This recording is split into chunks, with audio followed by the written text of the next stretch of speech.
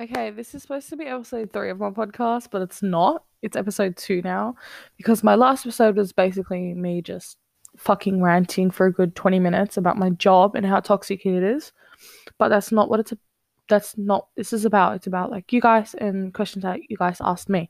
So I asked heaps of people on my Snapchat and my Instagram and just people who's asked me questions in the past that I've like written down these questions before. Until I Google Docs because I'm so cool or whatever. And I wrote them down, and people ask me a lot of these questions, like a lot. And like, even people in my workplace, or people would like come up to me, or like we'll be having a conversation, like, hey, I see my friend like do this, and like, I don't know what to do, I don't know how to help them. And I'm like, you know what? Let me help you from someone who didn't get that help firsthand. You know what I mean? Like, I had to really, really beg for the help when you shouldn't ever have to beg for it or be put on a waiting list or told you're not good enough because that's not okay. But this episode, I want to just point it straight out. This episode's going to be really big, like trigger. I'm going to have to stop because a lot of these are triggering for me and maybe for other people. So do it at your own pace. You can always stop and listen again when you feel like you're more calm and more like down to earth and stuff like that. When you know what I mean. Like I have all my self harm, not my self harm, self like cleansing things on my around me right now, so that if I do start to feel a bit off, I can just stop this, edit, cut it out, and then just jump back on.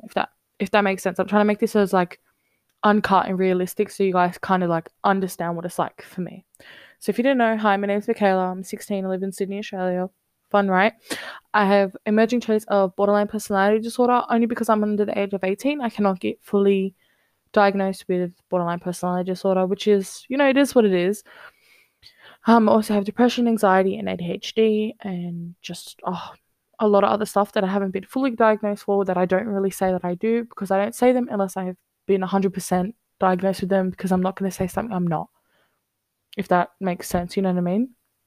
So I wanted to start off by saying a huge trigger warning, like a humongous trigger warning. I'll be talking about like self-harm, ending life, and medications and stuff like that, and like triggers and like a whole bunch of stuff, and how to deal with situations. And my dumbass will probably come off track and tell you a whole story time about, you know what I mean? So we'll just, we'll see how this goes. And but yeah, I'm really excited to talk about this because it's something very passionate to me and something educational that everyone should know and everyone should be aware of, sort of thing. I'm not saying it should be like a subject in school, but it should be talked about, you know what I mean? Because it's like you don't know how to deal with this stuff.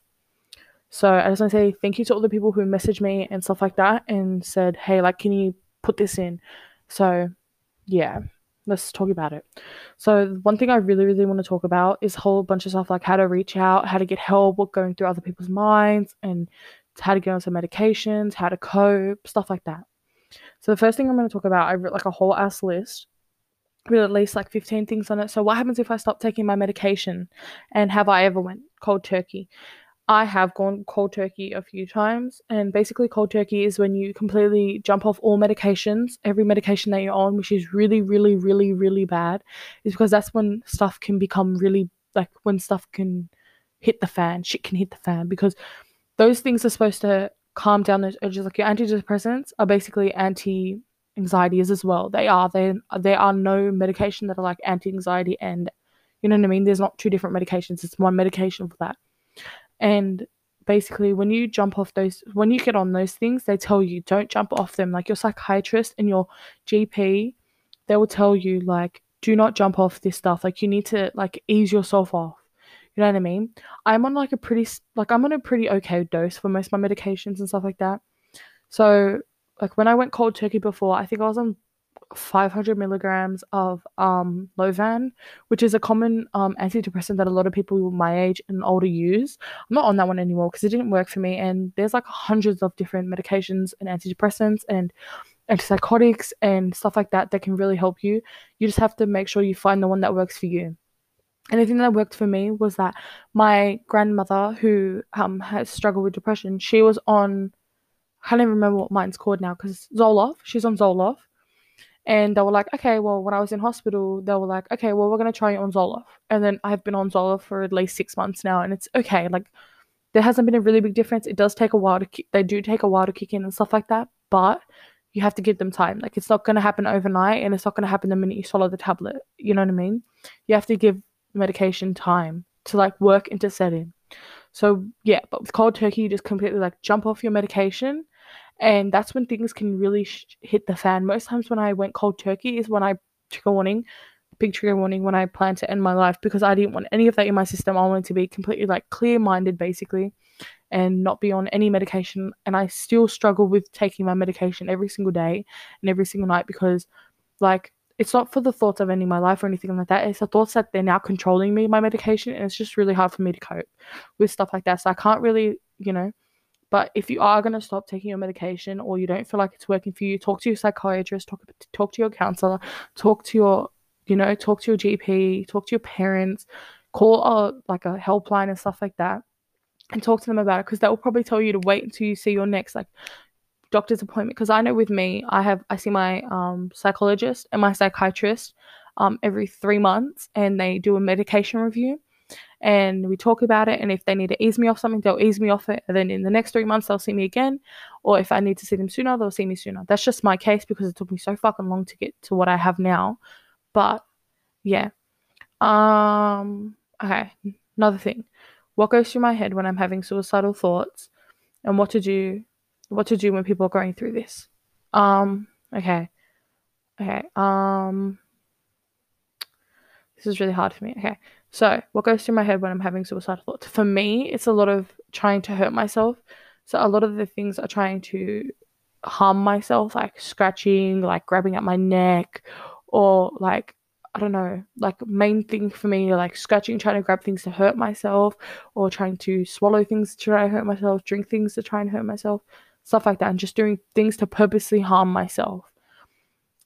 And things that I've learned is, like, in the beginning, it was so hard for me, because like me and my mum were only like mind you, I've had mental health issues since like I was like 10 at least, and I grew up with that stuff, and it's really hard, and I didn't really understand it. Like, I thought everyone had these suicidal thoughts, and that people really did want to hurt themselves and stuff like that, but obviously not. Like, it was not a normal thing for a fucking 10-year-old girl to go through. You know what I mean?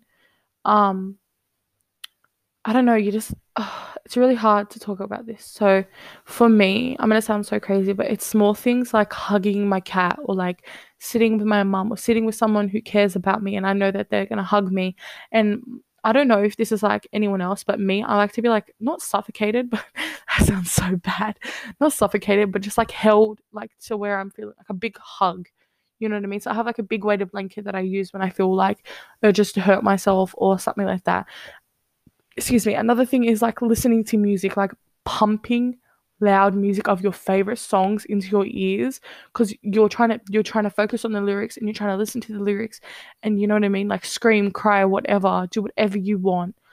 Like, put the headphones on and just scream. One thing that also works for me is like having my headphones on full blast, listening to like my Suicide Boys Little Peep out of albums, and just bop out to them, and then holding my cat and crying. You know what I mean? It's so, you get tired, you go to sleep, you wake up, and you feel a little bit better, but not 100%. I'm not going to promise you that you're going to feel 100 times better, but you know what I mean? Like, it does help for me, and that's just my thing. You just have to, I've been through so much to like get to where I am, sort of thing. Like, breathing techniques might work for some people, but they didn't work for me. Like, honestly, for me, letting it out, like crying, screaming, you know what I mean? Like, if you have a punching bag, punch that bag. Think about like things that you hate. I don't know. That's just what things that help for me. I don't know if that would help for other people, but that's just personally what I think would help. Another thing, what to do if you find out your friend or family self-harm.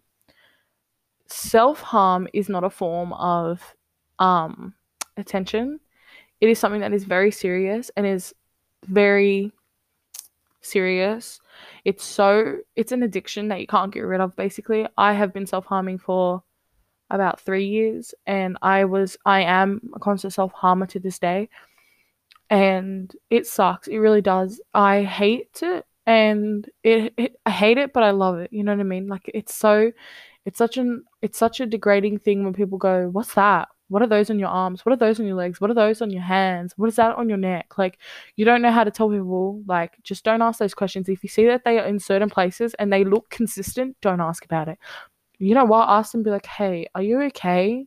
Like, the easy questions like that could make someone cry and pour their heart out to you, and you never know. You know what I mean? And like, I don't know, like what to do. Talk to them. Ask them if they're okay. Don't say, if you don't stop, I'm gonna tell your mum. If you don't stop, I'm gonna do this. Don't do that. Don't do that stuff. That's gonna make them stress out, and that's gonna make them want to hurt themselves more, and that's gonna make them want to like end their life per se. That's just with some people I know. Don't push them to stop. If they're going to stop on their own terms. They're going to realize that they want to stop. And that's self harm for me is like my coping mechanism and my saving grace for me. Another thing was how to know if you need to go into medication. Wow, it took me forever to go into medication. So if you don't have a psychiatrist, go to your GP and tell them your symptoms, and they'll probably put you in a very low dose of like an antidepressant or an antipsychotic or whatever, and they'll probably send you to your local psychologist. Find out psychologists in the area. Find out like hotlines if you live in Australia. I know there's like cams, peers, what's that? Headspace, stuff like that. I was too complicated for Headspace. What a fucking joke. Anyway, yeah, you just talk to them about it, and they should be able to help you get on some medications, even with your GP. Like, they should be able to help you out there. And you know what I mean? Talk to your parents about it. Talk to your, like, whoever you live with or whoever you trust the most. If you're over the age of 16, you have your own Medicare card, make sure that you feel safe into doing this yourself. And because medication is a big deal and it will make a big difference in your life. How to cope with self harm and ending. Okay, I just kind of explained that. Self harm is a big thing. How to cope. Little things like rubber band flicking, stupid things like that. Like a lot of people I know like to put their hands in ice water, like ice cold water, and that helps them. Um, Sleeping helps some people. I know that's something like, yeah, support and how to get it. If you go to school, definitely speak to your school counselor or your school, yeah, coordinator, year coordinator about that kind of stuff. Your principal, if you're close with them, I know that's kind of annoying, but you can talk about it to them and stuff like that. And they should be able to help you. Even Googling like local psychiatrists in my area, local hot mums in my area. Anyway, 25 meters away or whatever, you know. I'm kidding. But yeah, just Googling that stuff or like counseling near me. And even the counseling can help you with, or even like social workers and stuff like that could definitely help you. And even calling like not a lifeline. If unless call lifelines if you're in danger or you feel like you're gonna really, really, really hurt yourself, and you know what I mean. Um, but yeah, like yeah, definitely doing that kind of stuff will get you into some. If you need any help with getting any like connections, I can definitely help you out and let me know where you like what area you're from, and I should be able to help that. Know your triggers. That's a big one for me. It took me so long to understand my triggers, and I'm still understanding them. Triggers are basically if you don't understand, triggers are basically what sends that person into a frenzy. So a few of mine are like people who, this is going to be really triggering for me, people who post themselves on social media flaunting their self-harm scars or trying to end their lives and stuff like that. Like, I understand if it's a cry for help, different story. If I know that person personally and I know that they're doing it for a cry for help, that's different. But I know if you're like a 12-year-old or 10-year-old little girl and I see all your friends posting it as well, or then I see you posting it, I know that it's not total facts. You know what I mean? Like, you may need help, but I don't think it's in the way that you want it. If that makes sense. Just, you have to, anything that sets you off, write it down. And then yeah, write it down and review later on and see if it really is a trigger, and then start to talk to your parents about that. Letting the most important people in your life know and how to let them know.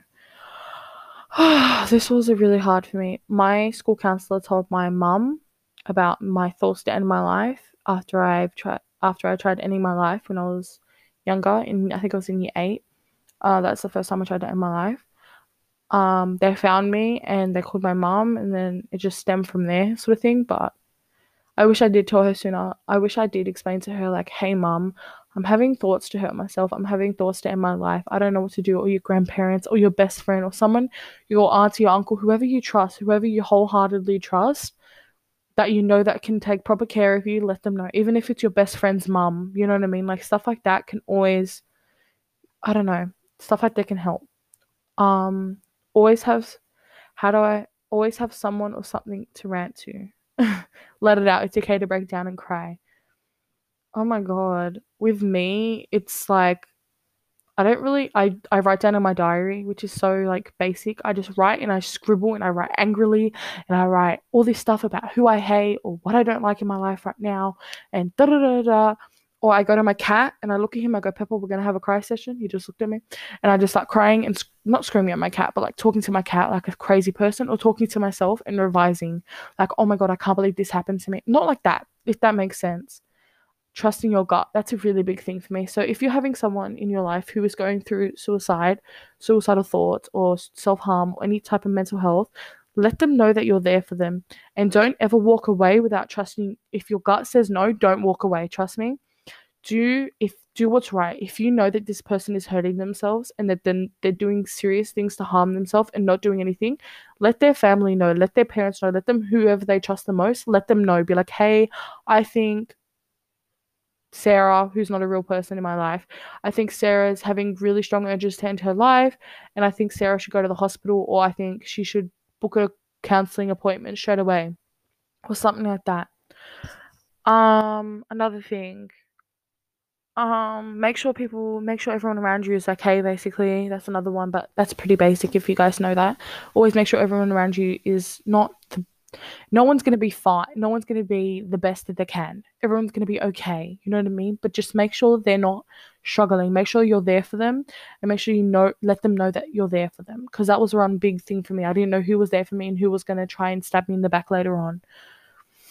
Oh my god, I just dropped my Xbox controller. Anyway, what to do if you're having strong urges to end your life or hurt yourself or others.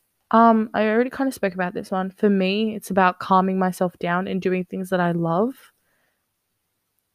Um, Sorry, I'm gonna cry, but I don't want to cry.